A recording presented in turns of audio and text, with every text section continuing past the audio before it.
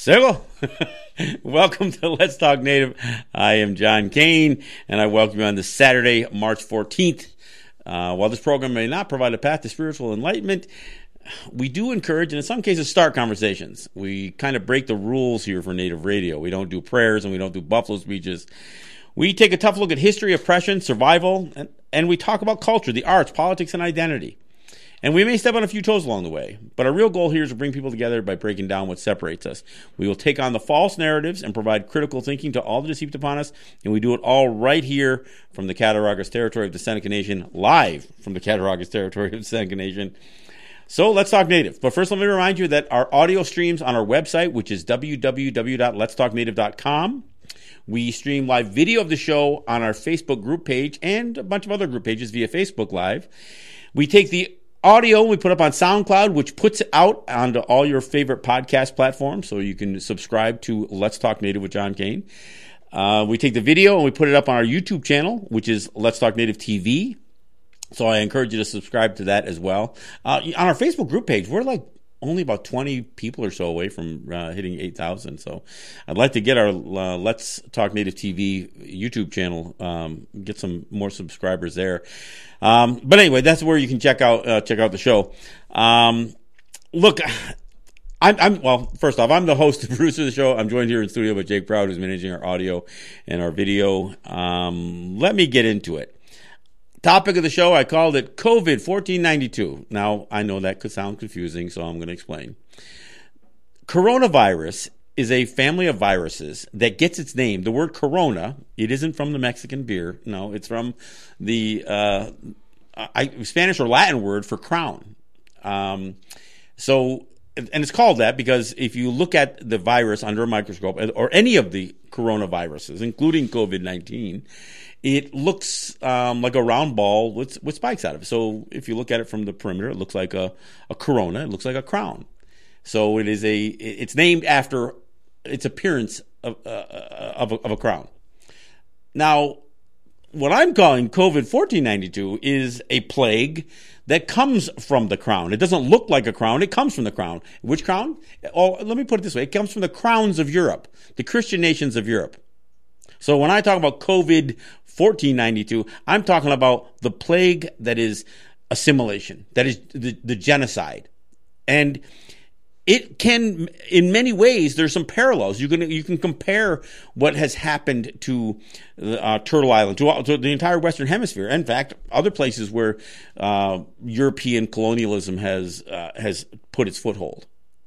But today in particular, understanding what's happening with the COVID-19, that coronavirus, it gives some insight as to how devastatingly impactful my made up virus, my made up disease, COVID 1492, how much assimilation has weakened us as indigenous people, and I don't mean just made us weak as individuals, but as a people. And when you consider how devastating assimilation has impacted our people in everything. So whether you're talking about the things that I always talk about, things like church, language, our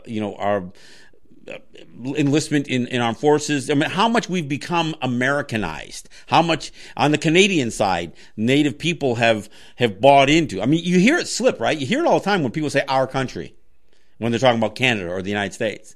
And when they're talking, they're not, if when people said our country, they meant the land, that would be one thing.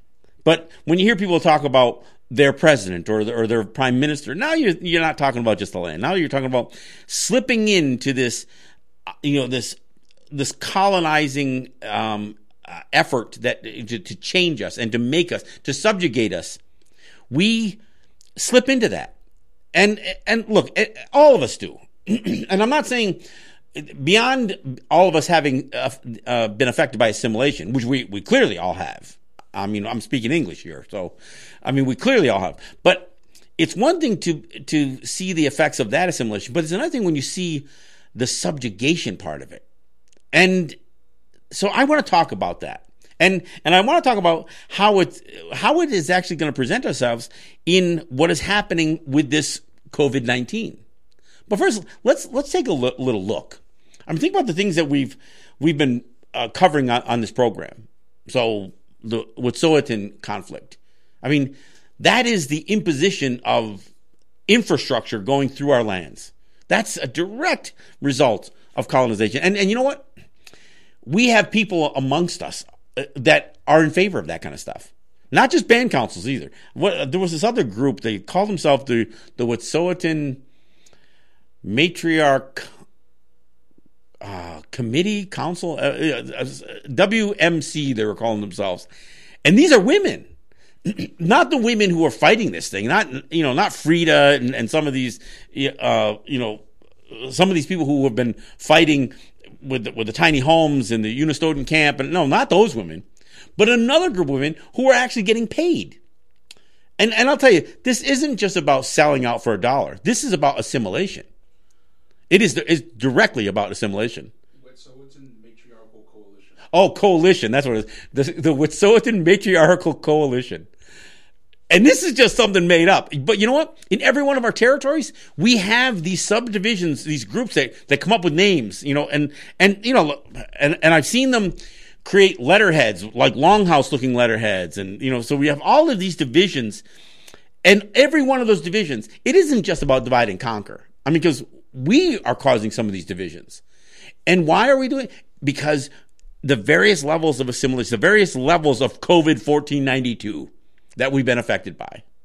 So we've been talking about that, right? And we see the divisions and the splits playing out not only in Tandanega, where some of the blockades, really made the news, but we're seeing it out in Wet'suwet'en territory.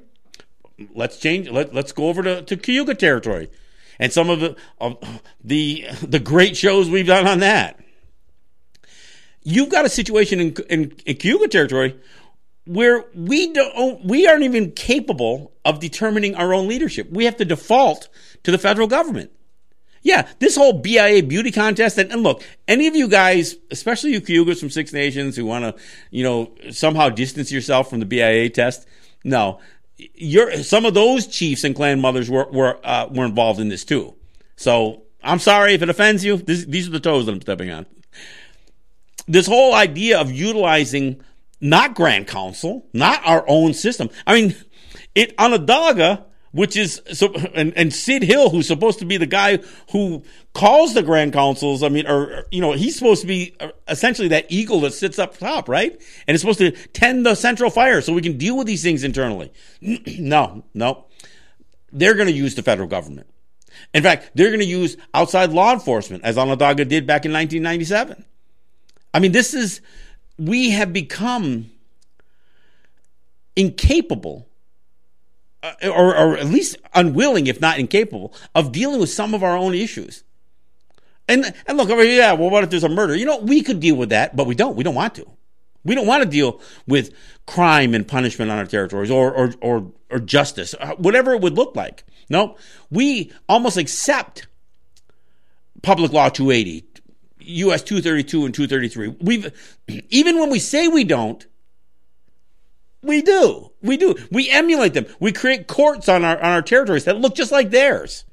We create police departments and law enforcement or peacekeepers that look just like theirs. If we just because we create a native version of their systems doesn't mean we haven't assimilated. It just means we get to put a different logo on our shoulder. Our cop cars will have a native logo on it. It's still a cop car, for Christ's sake. So this is the experience that we're all living right now. And, I talked to my buddy Matt Hill today. And, of course, we always mix a lot of humor into the conversation when we're talking about very serious subjects. But, he made an observation, even an observation about going to the grocery store and watching how this whole thing that is unraveling with this, with things shutting down and people like hoarding toilet paper and, ridiculous things like that, buying up all the hand sanitizer. I mean, but even the groceries, you look at the groceries and I saw shelves barren today, soups, beans, all these things just wiped out. And Matt made an observation about a woman who was complaining about the price of a can of soup. And it's like, you could make your own soup. You could buy beans. You can buy all the materials to make soup, and you can make more of it, and you could have it for yourselves. You could freeze it. You could store it. You do whatever you want to do. But the convenience, we too have gotten addicted. We've lost any immunity to the buying into the conveniences that the systems around us, the system of capitalism, has provided. I mean, many people are seeing what's playing out now as a failure of the capitalistic system, and it's true. It is. I mean, there is a failure. I mean, there's a failure of a lot of systems here. But are we in particular going to learn something here? And I think that's the question. As we figure out our place in dealing with COVID-19, are we going to learn something about what I'm calling COVID 1492? Are we going to learn something about why our distinction is important? Why we need to have some things that are uniquely onwe, and draw some of that back. I'm not saying we've got to learn to eat roadkill, although maybe if we get to that place, I don't know. I mean, I'm not saying that. I'm not saying we got to turn the dial back, but we should at least try. Look, we have a certain amount of insulation from what happens around us, and part of it is because many of our territories are remote compared to where the rest of the non-native population lives. Not so much here in Seneca territory. Buffaloes are in the backyard here. I mean, we have major non-native populations that live right next to us. In many territories, that doesn't exist. Now, that reduces their commercial and economic opportunities with something that we learned how to take advantage of some of that. Yeah, and we have experienced a lot of economic opportunities, and we've pushed them. We've learned how to market our regulatory advantages, utilize sovereignty in a way that gives us a marketing edge, and build economies, whether it's about taxes associated with tobacco, fuel, whatever. And regulations on gaming. We've done some of those things, but some places are much more remote, or they have only pockets. And I've talked about this even as it relates to on the Canadian side, how you look at many of our territories. The villages that we live in have been manufactured by U.S. or Canadian policy. Crappy little HUD homes, these crappy little residential developments. Oftentimes, either low income housing or trailers. Look, there have been places that entire villages were built by FEMA trailers that were purchased by FEMA for floods back in in the 60s and the 70s and stuff like that. So I coughed. I don't have the coronavirus, but this is so we know what our lifestyles have been like in many of our territories, and I'm not. That includes Seneca territory. Seneca's, they have a whole bunch of houses that were built when the federal government came in and literally stole, to the extent that you can steal land. I mean, when they claimed and condemned 10,000 acres of Seneca land, there were a bunch of those typical types of HUD homes that were built, for Senecas to move in, little shoe boxes that, within a few years would become dilapidated. They would be infested with mold and all kinds of crappy little homes.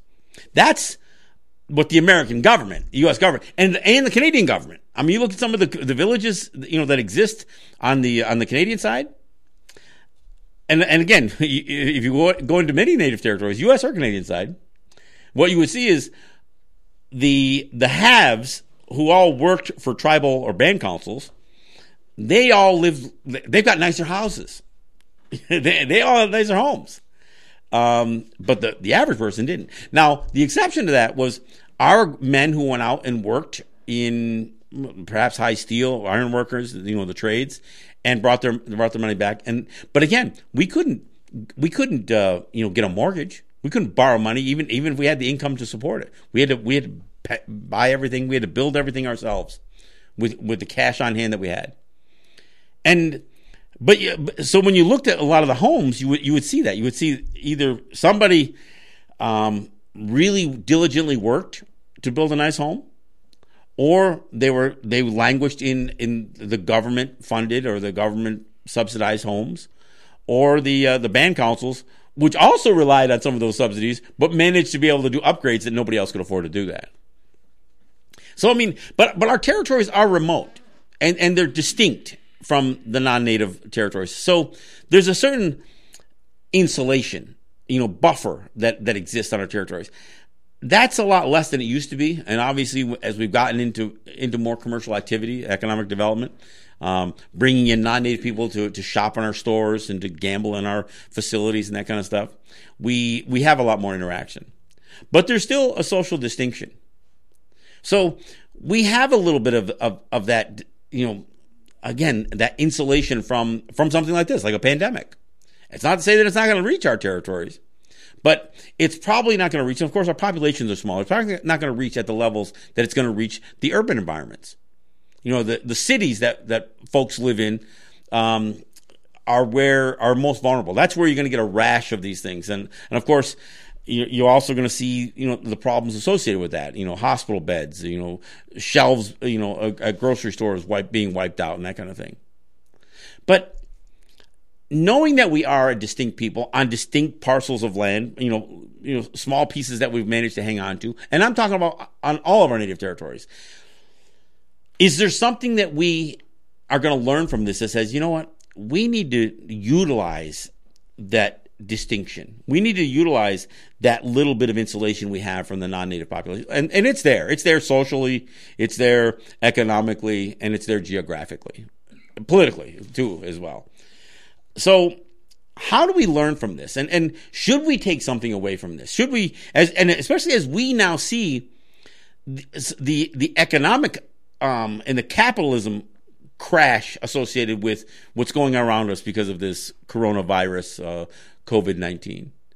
Yeah, I mean, are we really? I mean, how are we going to respond to the fact that we don't have basketball on TV or hockey or baseball or NASCAR or whatever else? I mean, are we really going to miss it? I mean, things that we've brought into our lives, and look, we bought into a lot of that stuff. I mean, part of the debate that we have over things like the mascot issue are the few people in our territories that are still dependent and feel so enamored by the Washington football team's name or the Cleveland baseball team's name or the Atlanta baseball team's name or the Chicago hockey team's name. I mean, we get sucked into the whole thing too. Now that some of this stuff's going away, are we going to learn something from this? Are we going to say, we didn't really need that into our lives? Well, that's not us. Look, I'm all for our kids playing sports and even pursuing sports in not just high school, but in college. And if my kid or grandkid played a pro sport, yes, I would support that team. But I still wouldn't get caught up into. Look, one of the things that I learned from the whole debacle over Colin Kaepernick, or even the other basketball team there from Los Angeles, the Clippers owner, and some of his racist comments. That stuff is all there. I mean, what I've learned from the racism that we experience when we say, look, that name that you have for your team is wrong. It changes my whole view of the sports and the use of imagery in sports and of course the leagues associated with it. So the fact that's all gone, I gotta tell you, I don't watch them anyway. I'm not going to miss a damn thing. I don't care. I mean, do I understand the economic impact of it? Sure, but it shouldn't. It's not going to affect me. It isn't. I went to an occasional Bandits lacrosse game, but if I don't go to one, I'm okay with that. So, what about the other things that we're going to be that we are now aware of? You know what? Cancel church doesn't matter to me. I'm not going to be impacted by it. If you're telling me that the state or the county or somebody else says, no, you can't have church anymore. You know what? To me, there's a certain thing that I find that a little bit humorous. I mean, oh, ye of little faith. What does that say about your faith if you are afraid to go to church because you're going to get sick?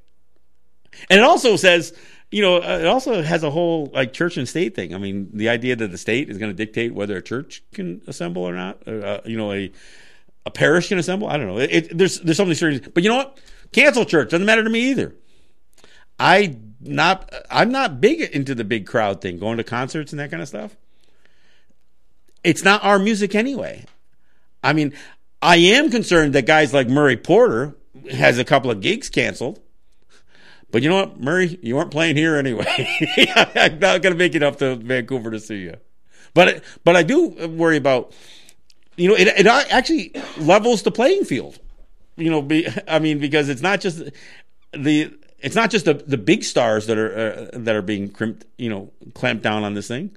Our guys who try to bang out, an audience every day. And you know what? They still can do their small appearances. So I don't know. I look at some of this stuff, and even, the hysteria that people have gotten into over things like the groceries that they buy and the things they're buying at the stores. As our activities all change, I mean, I also see how Native people have got caught up into the conspiracy theory side of this thing. And, look, and I see the division because I see, some people calling out, oh, you're believing everything the government's telling you. It doesn't matter whether I believe everything the government's telling me or not. I also don't believe in every conspiracy theory.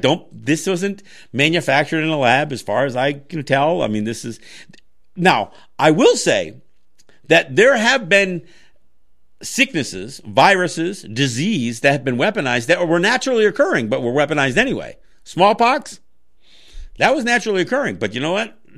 Handing out infected blankets with the intention of killing people, or allowing tuberculosis to go unchecked in residential schools, that was intentional. Now, the disease didn't have to be manufactured. Anthrax, this stuff didn't have to be manufactured in a lab by government, biologists, to be weaponized. Is this virus, this COVID-19, is it going to be weaponized? Not in the way that people think. Will it be used socially? Will it be used? And is it being used now to promote racism? Damn right it is. That's why you have an entire news network that can't say the word corona without putting the word Chinese in front of it. Why? Because they're trying to promote racism. The fact that some of the worst plagues in the history of mankind came out of Europe is going to be ignored. And the fact that the plague that I'm talking about, the plague of assimilation and imperialism, that came out of Europe too. More people have, yeah. And I know we can get into a whole lot of comparisons about how many people died of this disease, that disease, this flu, that flu. But I'm going to tell you right now, more people have died from human beings killing each other in war and by mistreatment and racism. We've got 5,000 missing and murdered Indigenous women. That is something that is absolutely man-made. The construct of good versus evil, that is a man-made thing. The fact that we even explain the difference between something that's natural and man-made. We know that if it's made by man, it's not natural. Why? Because they're in conflict with each other. So I'm not going to get into all the conspiracy theories associated with COVID-19. I'm saying, look, if that's what you're into, why don't you look at what we're doing as it relates to what I'm calling the plague of assimilation. And I'm not saying we got to go back 200 years or 500 years.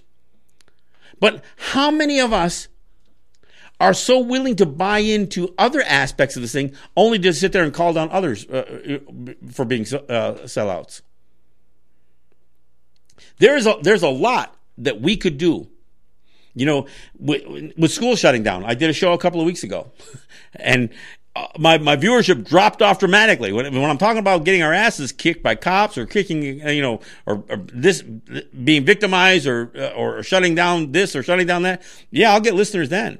Viewers then. But when I talk about our kids, I guess I put a bunch of people to sleep. And I know what I'm talking about here is not it doesn't breed the kind of information, the scandalous conspiracies that people want to jump on.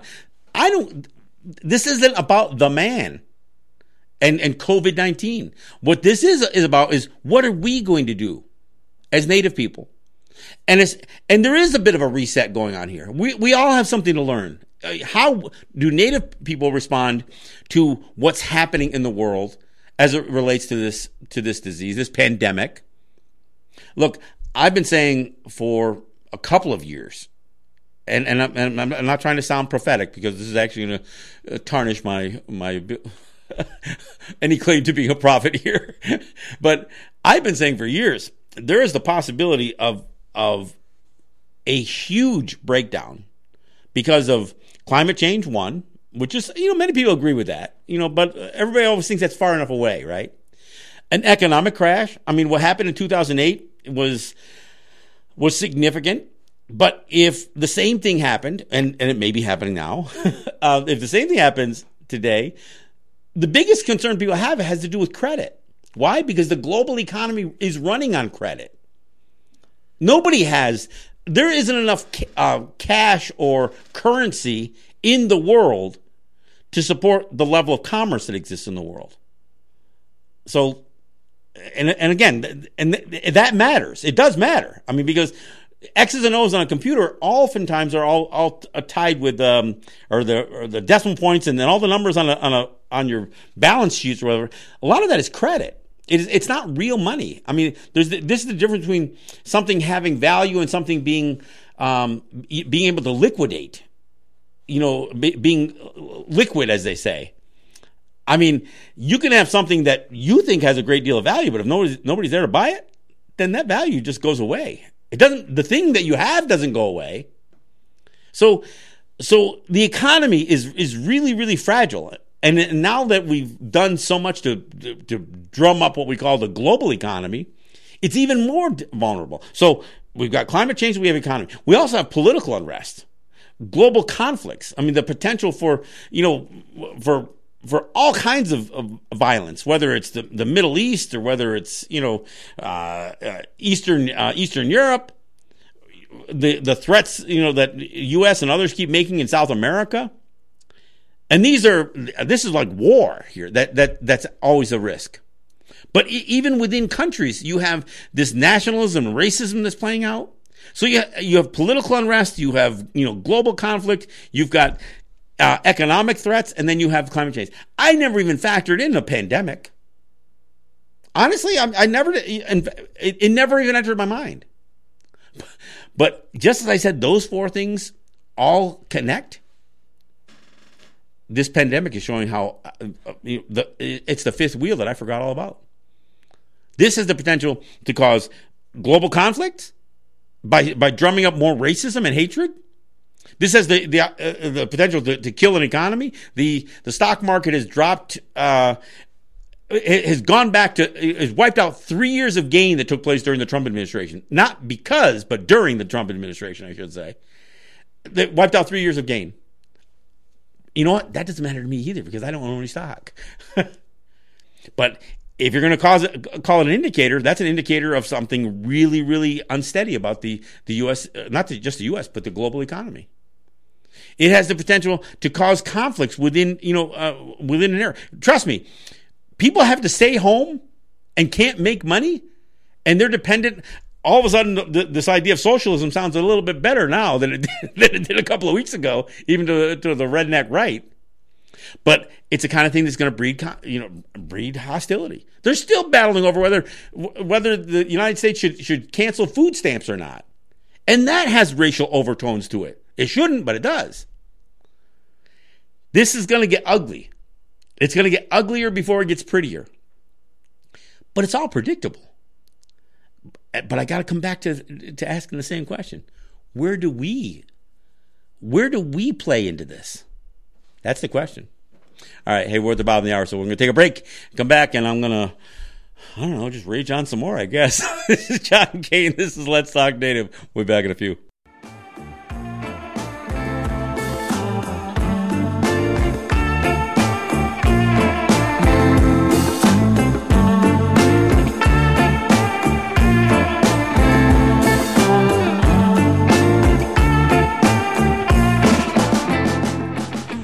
So there you go. Thanks for coming back. This is John Kane, and this is Let's Talk Native. I want to thank our sponsors. I want to thank Ross and Holly John and the RJE family of businesses.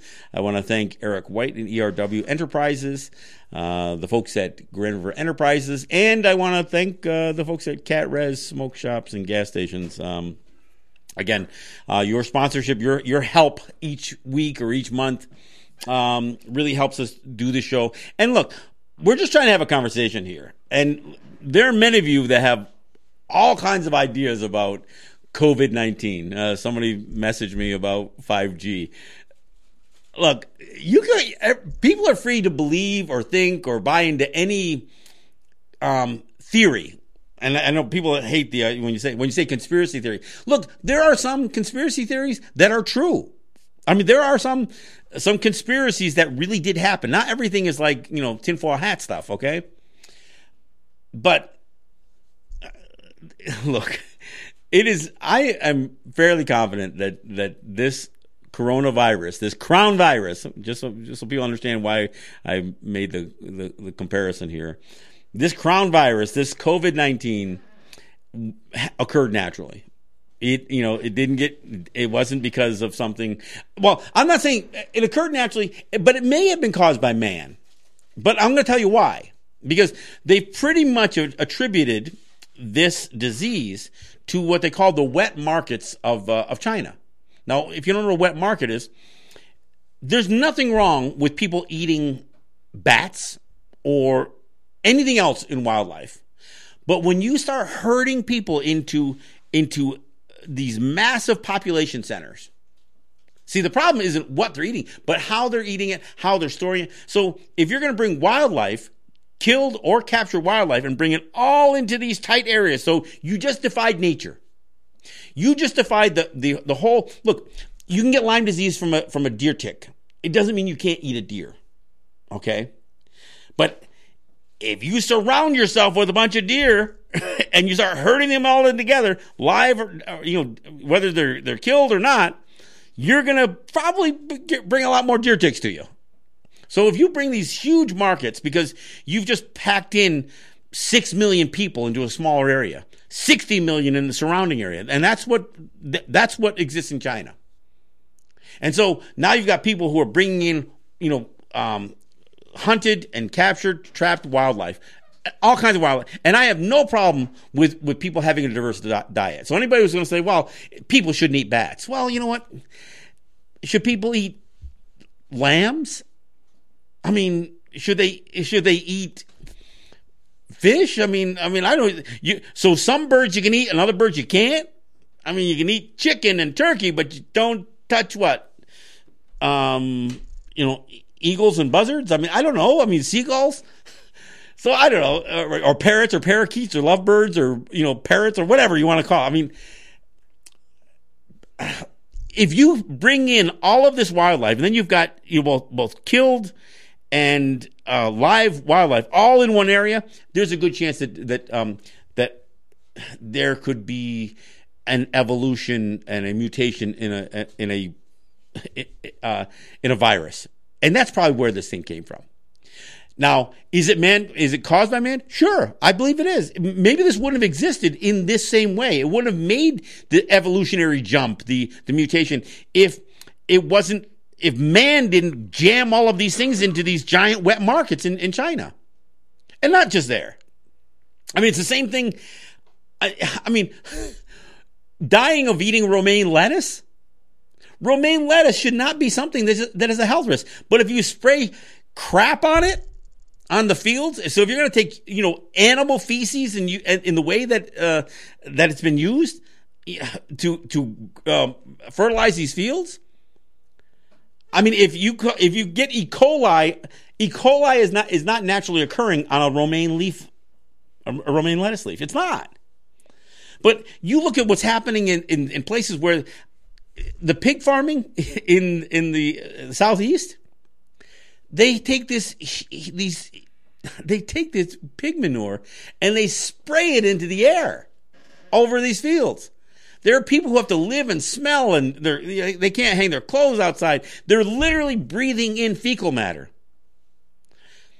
A pig should not be a health hazard as an animal.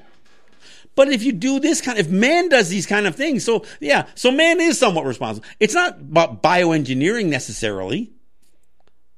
But I'll tell you, disease is not evil. Disease doesn't have this whole good versus evil construct.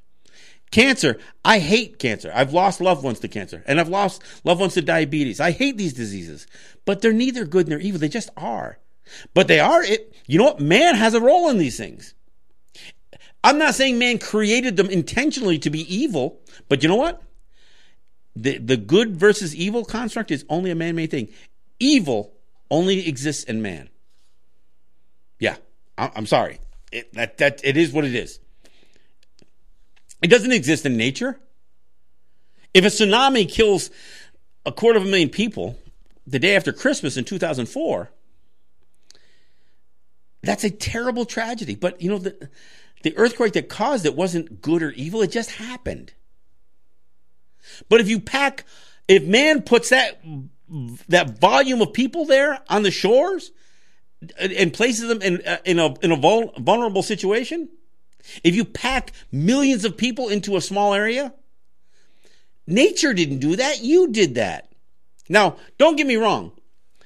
We as Native people, I talked about this on my show in New York. Regan called me out for condemning cities. Well, Native people did. Yeah, we did. We made the same mistake the Europeans did and other cities did. We made the same. Man is not that unique. We did some of those same things. We built Cahokia and Chichen Itza, Machu Picchu. We built all that stuff. They weren't great. I mean, they demonstrate our advancement in intelligence and in design and that kind of stuff. But you know what? The idea of packing a big population to a small area, it causes disease.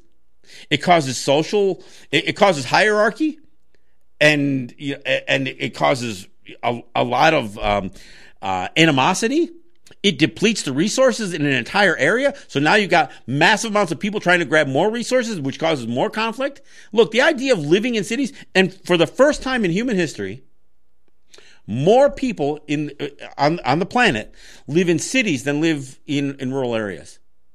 So this trend is going to continue, folks. And so what happens? The people in the cities are really, really vulnerable. And that's what's playing out with COVID-19. And the people in the cities, the plagues of Europe, they didn't occur in the countryside. Why did the plagues of Europe happen? Because they were throwing sewage in the streets. Man did that. Many of the cancers that we battle today have to do with the stuff that we eat. The cancer-causing agents that we consume or breathe in. The fact that we contaminate our water, our air, our land. We paint our walls with this stuff that turns out, if you chew on that paint chips, which I don't know why people chew on paint chips, but if you chew on it, then you get lead poisoning. All of the infrastructure that we build gets contaminated. The reason that they don't have clean water in Flint, Michigan is because of the infrastructure failing.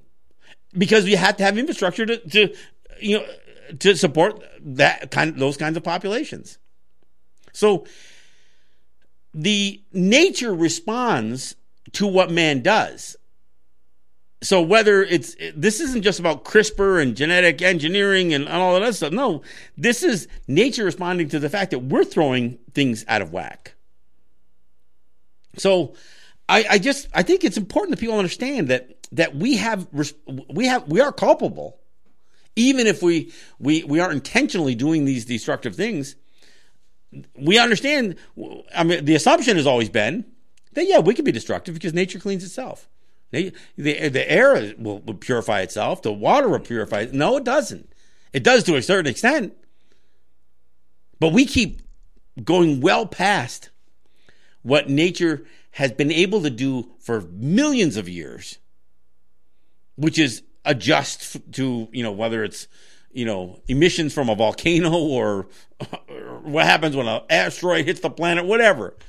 We are more devastating to the planet as a species, as man is, than some of these other really, really, monumental, occurrences. So what happens here? Well, the systems are going to fail. I just had somebody pull me aside in New York. He wanted to talk to me twice, and he was really hell bent on trying to get me to a place to accept that eventually divine intervention has to happen. I said, no. This is the problem. The problem is man thinks that they are somehow special and separated from nature. This divine intervention isn't going to happen, but the course of nature changes. Now, is COVID-19, the nature's way, not just payback, not payback, bitch. No, that's not what I'm talking about here. It's not karma, but so it's not really, an intentional depopulation effort. But if you do certain things in a certain way, you create the opportunity for devastating diseases to occur. I would bet that a lion's share of diseases that have plagued man in the last 100 years, 200 years, we'll go back to the Spanish flu or whatever else. I mean, even things like the bird flu and swine flu, would they have occurred if we weren't like messing with chickens and with pigs? I don't know. I mean, but the idea that we feel like we've got to defy nature in the way that we live, and we have to bend nature to our will. Nature isn't paying back, but nature doesn't work that way. How does nature work? It works with, if you stress something, then something happens with that stress. So you can have, floods. You can have famine. You can have drought. You can have disease. And again, as I mentioned earlier, we do have some space between us. Unfortunately, our behavior is as bad as anybody else on the planet. We do the same things, but we don't have to. I've said it all along. If we want to be unwe, we better figure out some unwe solutions for our future. Because just buying into the systems the way they exist right now and being so dependent on them. Look, if we don't know how to cook soup, if we think cooking soup means you open up the can and you put it on the electric range and you heat it up, or you throw it in a plastic bowl in your microwave, if that's your idea of cooking soup, man, you're vulnerable. If you don't know what to eat or how to, if you can't, hunt or grow your food, and I'm not saying everybody has to, but if you can't, you're going to be dependent on somebody else. So if you're dependent on the meat that you eat that's going to come from some corporate farm someplace where they're injecting it with antibiotics and they're injecting it with steroids and they're injecting it with all kinds of stuff so they can get a bigger return on their investment in their cattle or in their pigs or in their chickens or whatever else, then you're inviting that whole thing into your system. All of that. If you're going to buy romaine lettuce that has E. coli on it, that E. coli is not going to get to you unless you take it in and consume it. Now, I'm not saying we have to live in a vacuum, and we have to isolate ourselves. We don't have to isolate ourselves. We already have a certain amount of isolation, but we don't even know how to use that to protect ourselves. We envy what wealthy white people have. We envy what wealthy black people have. So we want the same stuff. But you know what? Even as we get it, we don't get any happier. The quality of our lives don't improve. We can live in a house just like theirs. We can drive their same car. We can consume all the same stuff. And you know what? Why it doesn't make us happy? Because it doesn't make them happy either. They just want more stuff. The reason that Donald Trump kept trying to reject this COVID-19 thing, he didn't want it to affect his economy. His one claim that he could say, look, I've done it right. Look at the stock market's high. Our unemployment numbers are low. He avoids the whole conversation about income disparity. When the Twin Towers collapsed, George Bush told people to go out and shop. He literally told people, this is the way you defeat the terrorists. You don't let the terrorists win by going out and shop. Really? Look, I'm always telling people, you can't vote and pray your way out of this. You can't shop your way out of this stuff either. And we, as Native people, we better look to within ourselves and look within our own culture and look, I'm not saying that the past 7 generations made every good decision. They sure didn't. We're in a bit of a mess because of people who came before us. We're not the first ones to want to throw on a uniform and try to get some acceptance from the U.S. government or the Canadian government. No, we're not the first ones. Our parents did it. Our grandparents did it. You go back much farther than our great-grandparents, and now you find out that we're fighting against those very things. But we're not the first generation to want to do this. We're not the first people to live in a city. Our people built cities. And we learned from that experience. But we don't seem to learn from this assimilation. So can we? Can we learn from this? Can we see, as some of these systems fail, that we should stop depending on? I know there's a whole lot of people in the world who cannot. They don't have a choice.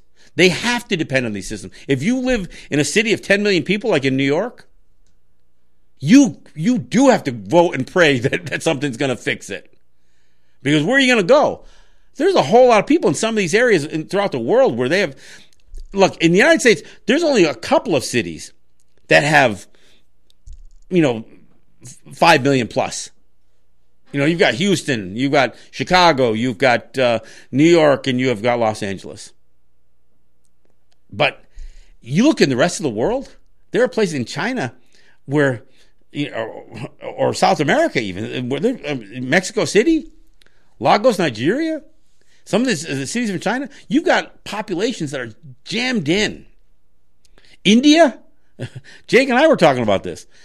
Man, I'll tell you, I don't know what's stopping, a huge pandemic from striking there again. And then reaching out to the rest of the world. I mean, you've got people that are packed into these tight little areas. Just a breeding ground for virus and disease. And I'm going to tell you,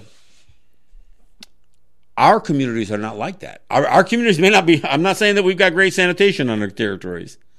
And I'm not saying we've got great infrastructure. But I'm saying maybe that's not a terrible thing. Maybe we've got to figure out a different way. One of the things that I was so encouraged about the Wet'suwet'en struggle, was the idea that some people says, no, we've got to go back and live in the bush. We've got to go back to living at the shores of that clean water, our clean lakes, our clean rivers. We've got to, and not everybody moved to the same spot, but we better look at our territories and realize that we can't live in some cramped up Canadian constructed village that where we're strangling ourselves, living in poverty, suicide rates through the roof, crime ridden. And we look at that little crappy village that we're living in and we're thinking, no, the only solution for our own success and happiness is to leave our territories. And they'll go right by the most beautiful lands on the planet. Because they don't even look at that being there. They look at that village being what they grew up in. Look, we've got some of the most abject poverty that you could imagine on some of our native territories. And yet, we still have some beautiful land holdings. But we've almost divorced ourselves from nature. Instead, we're confined. I mean, look, even here, I live in Cattaraugus, and although it's not urbanized by any means, there's still a lot of land that, there's some beautiful places that when you walk, you get off the beaten path, you realize how beautiful. I'm not saying we all have to live in every beautiful spot, but some people, if they didn't have an ATV, a 4-wheeler to take them to it, they would never even go there on foot. One of the beautiful things, that I see happen when somebody comes from who's not familiar with the area, they will sometimes be taken down to the river to show some of the strange phenomena that exists where you have natural gas percolating and you can actually make flames dance across the water. And although that's not probably the greatest natural phenomenon in the world, at least it shows that we still have an appreciation for that natural phenomenon. Look, I joke in a way by calling out COVID 1492. It's not a crown-shaped virus. It is a crown-caused plague. It was the Christian nations of Europe who, in their own self-interest, decided that they could just take over land. And part of their justification was because they believed that their belief system, their faith, their religion was right and anything else was wrong, and they could characterize anybody who didn't believe what they believed as their enemies just based on belief. And that's not unique to the doctrine of Christian discovery. Much of the racism and the hatred that exists in the world has that same foundation. You're not different. You're different than me. You don't believe what I believe in, so I hate you. You're my enemy. Look, does that sound harsh? Well, that's what the Bible promoted. And look, and you can say, well, the doctrine of Christian discovery isn't really a Christian belief. Yes, it is. Yeah, no, it's supported by Scripture. Old Testament, more so the New Testament. It's supported by Scripture, folks. There's a lot of hate in that book. And there's a whole lot of there's a whole lot of the chosen ones versus the unchosen ones. This whole idea of the enemies of Christ. Yeah, there were popes that promoted that concept, but they didn't invent it. Maybe the first ones did. I don't know, as they were constructing the Bible in the first place. So, and it's not the Bible per se. It was the monarchs that were bound to it and who utilized it. Look, I say this all the time. God didn't create man. Man created God. Man created these religions and these religious beliefs. And Christianity, just like the other two religions of Abraham, were meant to control people. And to some extent, console people, I guess. Give them faith that things will work out in the long run. But even that is a control strategy. The meek shall inherit the earth. So be meek. You're going to inherit the earth. So be meek. Don't rebel. This is why there's an irony in that this virus that is this current pandemic, global pandemic, is called the coronavirus. And the word corona is the word for a crown. Because when I think about the crowns of Europe, those Christian nations of Europe, they've been responsible for a lot of death. And we're all going to wage war on a virus, but we won't wage war against racism and prejudice. And we won't accept a fact. And it is a fact, because you can look across all of nature. Evil is man-made. So, what are we going to do to fight that? Do we have to fight man to fight evil? Or, I mean, look, I got to go back to the Cayuga stuff. People who are related to each other don't want to make peace. They still want to fight each other. They don't even want to embrace each other. And that's just a microcosm of what exists within people who are even more different than the Cayugas looking across at each other. We better figure out how we put some of that smoke back in a bottle, because what man has unleashed in terms of trying to create this idea of a battle between good versus evil, we've never we can't seem to get back on top of it because nature doesn't play that game. Nature doesn't play that game. COVID-19 isn't evil. COVID-1492, that's evil. Look, I want to thank you guys for listening. We're gonna keep banging it out here. We'll be back here on Tuesday. I can't guarantee that I'm not going to make some sort of coronavirus reference on Tuesday. That seems to be one of the things that drives a lot of the conversation. And I just wanted to have a different conversation, a little different conversation, and still make it relevant to what we're all dealing with. So we'll see you back here on Tuesday. This is John Kane. This is Let's Talk Native. Yahweh.